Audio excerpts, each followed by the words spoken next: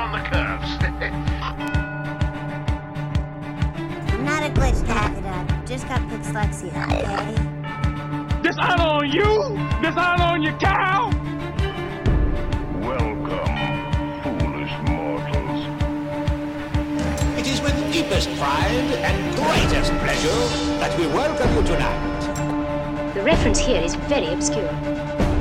Welcome to the Obscure World of Disney. You're listening to the Obscure Disney Podcast. It's our belief that no detail is too small, no character cameo too short, and no quirk too strange to be celebrated. And with new episodes every Tuesday and Thursday, why not get an annual pass wherever you get your podcast from, or find us at obscuredisneypodcast.com. And see all of our fun patches at disneypatch.com.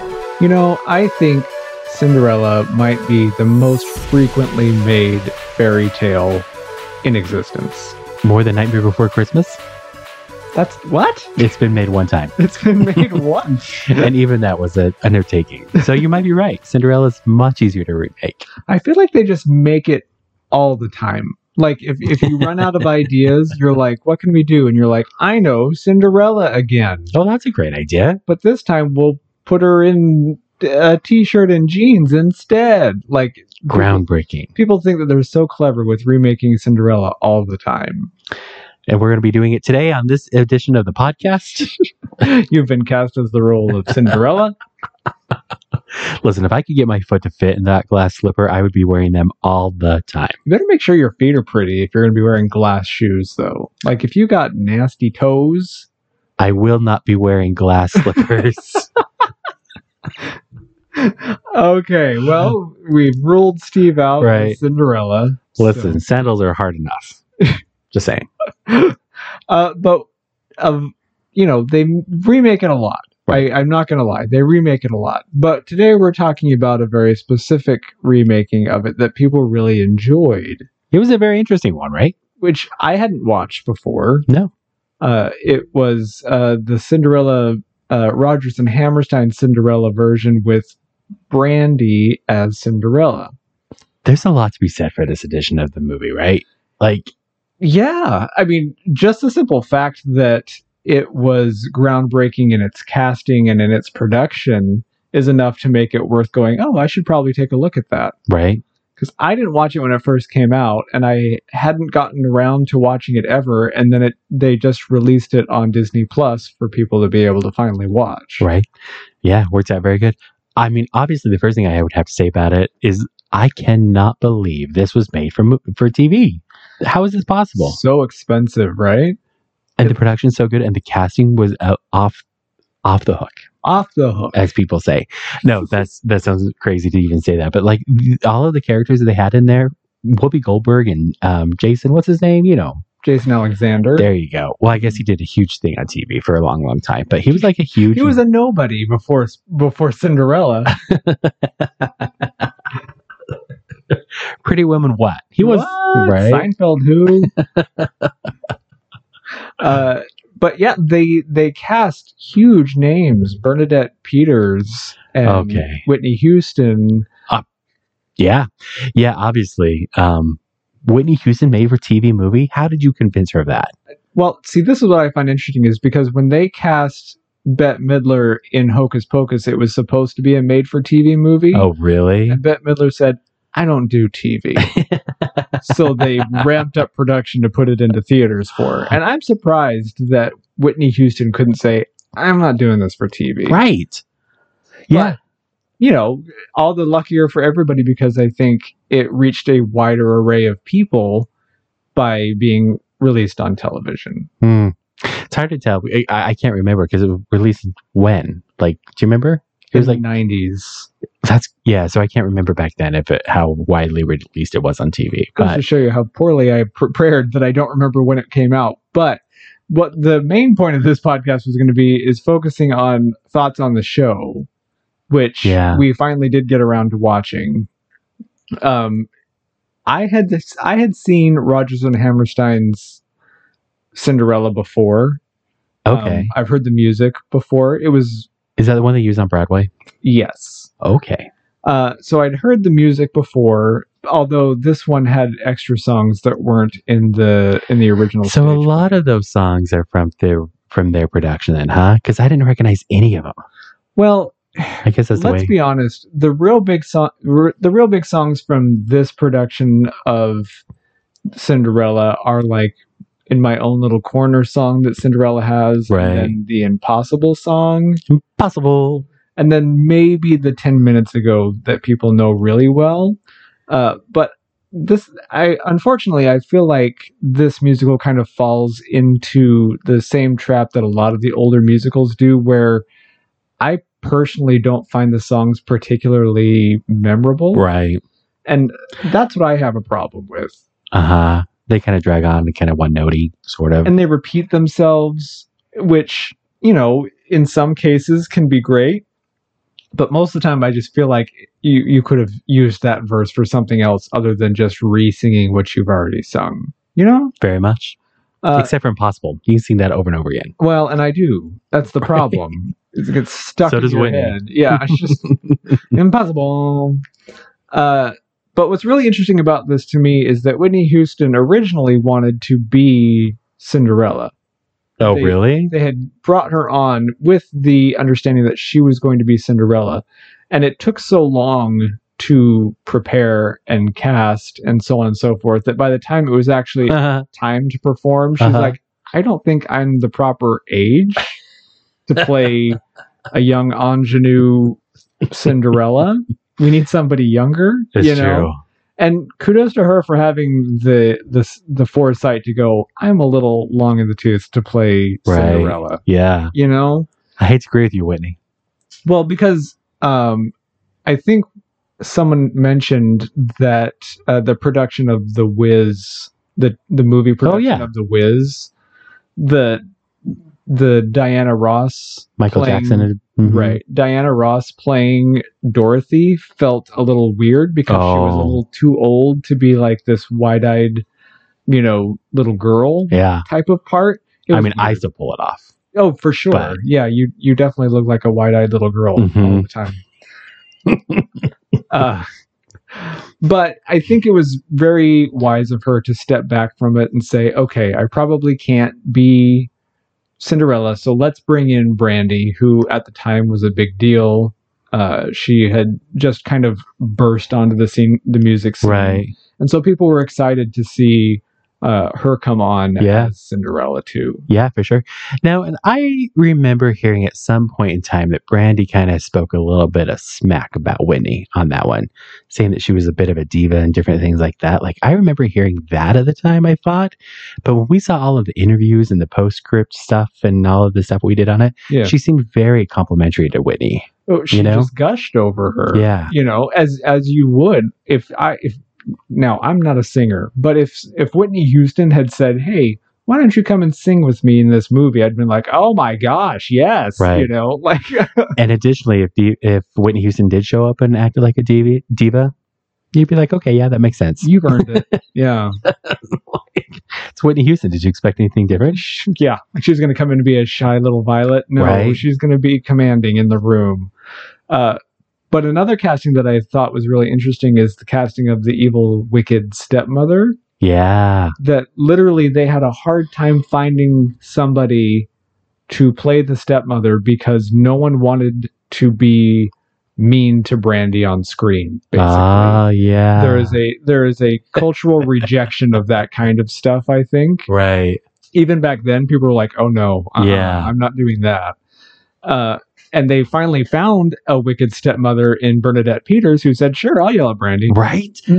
So true. She'd be like, don't have a problem with it. Brandy who? I love that. I'm just kidding. Mostly because I love Bernadette Peters. Exactly. She's such a weird, over-the-top personality, and she has such a unique voice. Yeah. That it's really impressive to watch her just do much of anything. Right. Personally, I think. Yeah.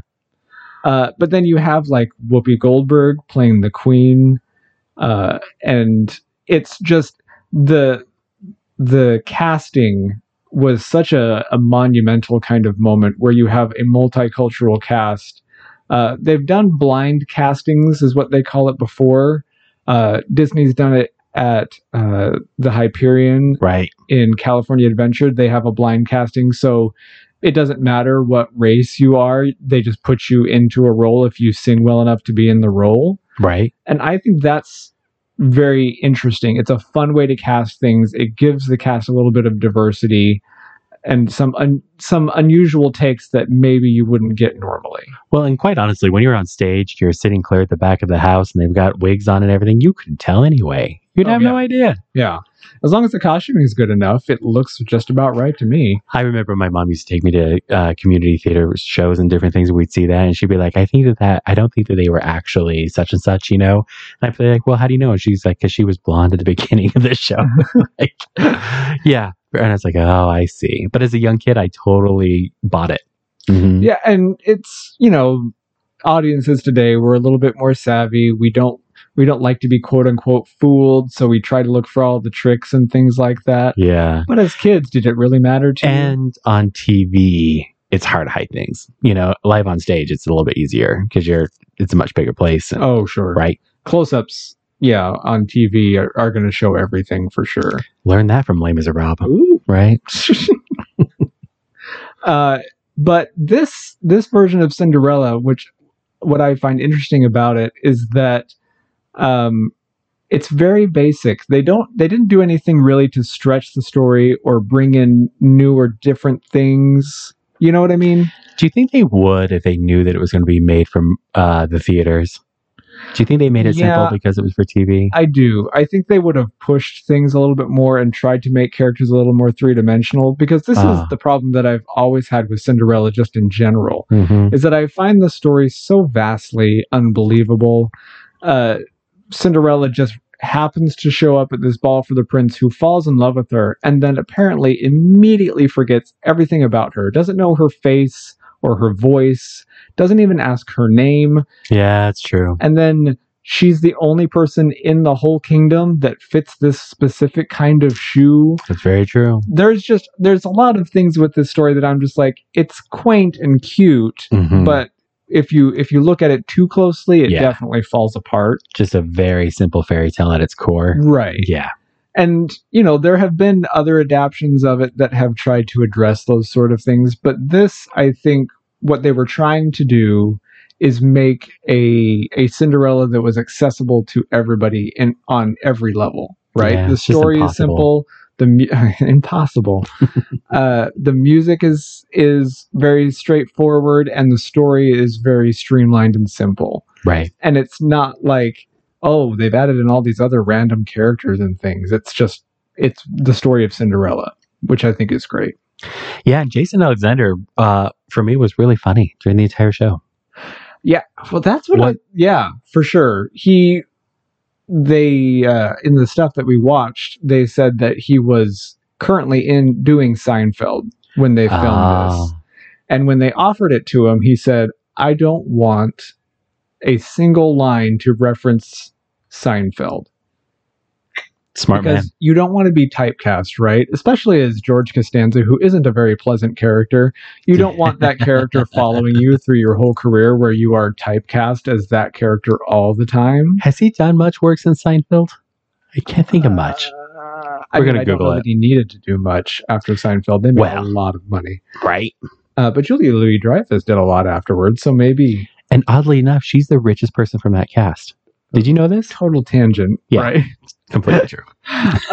But he said they had already, once they cast him, they had already started writing in little funny wink, wink, nudge, nudge lines into his character. And he's like, no. And so they had to go back and take all those out so he wouldn't be George Costanza in Cinderella. Which is right, because we don't want him falling from a ladder. No. Of course not. I mean, some people might want his character to fall from a ladder, but it just doesn't make any sense. It's true. Yeah. But I know that this was kind of like a cultural phenomenon for a lot of people. Yeah. Which I find interesting because I legitimately did not see it when it came out on TV. And I hadn't seen it, like I said, up until now when we watched it. Yeah. So it's like, I've totally missed out on this idea that all of these kids around that age got to see this and this affected their ideologies for a long time. Right. Because Brandy was the first African-American woman to play Cinderella. Oh, she did so good. And it's great. A great casting. She holds her own very well. Even with Whitney Houston belting in her face, she does really well. Yeah, it's true. because I think I would be intimidated. Like, if they're like, okay, you're going to sing a duet with Whitney Houston, I'd be like, oh. Well, and they just did a new thing with Todrick Hall on YouTube, right? With her, and she comes back and plays a lot of the character again. Right. And her daughter was there for the filming of it, and she's as old as Brandy was then and stuff, you know? Right. Oh, it's just it's a crazy, surreal moment of sorts. But that was really fun to watch. And that's what's really interesting about it, is that it was such a cultural thing that people younger than us are all so excited that it's on Disney Plus now, because it hasn't been available in any kind of high definition quality since it was on TV. Like, they had it on VHS and such, but you want that part of your childhood to be represented as well as it possibly could be. For sure. Yeah. And this is the reason it's been so hard to watch for so many years. Like, it just wasn't really available, I don't think, unless you had a copy of it, like Disney liked to do. Well, they like to hide things in the vault, Right, this big mythical Disney vault. But the other thing that was really interesting about the show is like that they ran out over budget. Way too much money was spent on it. And when it came to the last day of filming, they didn't have the money to finish up filming, right? Right. And so then the producers and Whoopi Goldberg all pitched in their money and said, we'll pay for the last couple of days of filming so that we can finish up the show, because otherwise people weren't going to get paid. What? And that's just crazy to me. Like, I'm not sure how there was such a massive oversight that they ran out of money one day early. Right. Like, it's like, really? And to be fair, now I think it would be excessively easy to just put out an open call and say, hey, any local actors that don't mind just coming in and standing in for this thing, come in and be a part of this. People would fall all over themselves to be like, I'll just stand in there for free. Absolutely. But back then it was not that kind of way at all. And especially now, Disney has more money than anybody else. So I can't imagine they'd run out of money at any point when making a movie, Would you go to a filming for free? Yeah. If they said, oh, we need a crowd of people to just be guests at Cinderella's wedding. Yeah. Of course. Sure. Why wouldn't you go to that? Now that I think about it, we've actually bought concert tickets to go to the filming of certain things, right? We have. So there's that. They tricked us to paying to be into things. Well, and to be fair, we were in one of the Christmas specials because we were in the crowd. That's right. We had to pay to be there for that too. We totally paid to be an extra in a Disney show. We've already done it. And we were great. We so were. So festive. We weren't. We were in t-shirts and shorts, and it was supposed to be a Christmas thing. Right. I don't think they even actually got us on film, but we were there. Right. Singing along with Kristen Bell and Idina Menzel. We know that song by heart now. It's our Christmas song now. Legitimately. It's good stuff. But overall, what is your read on the Cinderella? I mean, we're not going to go over the story because legitimately everyone knows the story of Cinderella. The music in it was like lackluster and maybe dated a bit. Right. Mm-hmm. And so you have to look past that because it's a classic of sorts, I guess you would say. Sure. So outside of that, it's like an A+ across the board. Yeah. So with that, you're like B+. Well, and they had to give songs to people that didn't normally have them. Right. They had to extend a song for Jason Alexander because, you cast him, you want him to be on screen. They had to take a song from a different show and give it to Bernadette Peters. Wow. So that she actually had a song, because why would you cast Bernadette Peters and not give her a song? Could you imagine? And then, of course, Whitney, what I find really interesting is that Whitney's probably in maybe 10% of this movie. Barely. And it's like, wow, she really graciously stepped down and said, here, I'll let somebody else take the reins of this movie. Because even that, it was all shot on green screen. And completely different. Yeah, she's just glittery, sparkly all over the place. Nobody even knew she was in the film until it was released. Just kidding. I don't think it was quite that secret. But yeah, like it's amazing to me how little Whitney Houston's in the movie. Right. But she does get the best song, honestly. For sure. Impossible song is impossible to get out of your head because I've been singing it And oddly enough, I had never heard it before. We watched it that one time. Mm-hmm. Had you heard that song before? Yes. Okay, I thought so. There was a girl, funny story, there was a girl in my math class who sang it ad nauseum for a month. And I couldn't figure out why or what she was singing. Why she was singing at her math quiz. She's like, impossible. And I'm like, why? You need to calm down. I'm trying to do math and I'm not even good at that in dead silence, let alone with you singing impossible behind me. To be fair, this is the way I'm doing math from now on. Yeah, just look at it and go, impossible. Completely that. Staying school kids. Yeah, study your math because it'll help, I'm sure. For sure. But overall, yeah, I would agree. It's probably like an A- B+ kind of thing, just because the music isn't as iconic as a lot of other Disney shows. But for nothing else, if you watch it just for the cast and for the fun of it all, it's totally worth a good watch. Yeah, very much. But it's like I always say, impossible. Follow my perfectly sculpted 2-fingered point to the exit.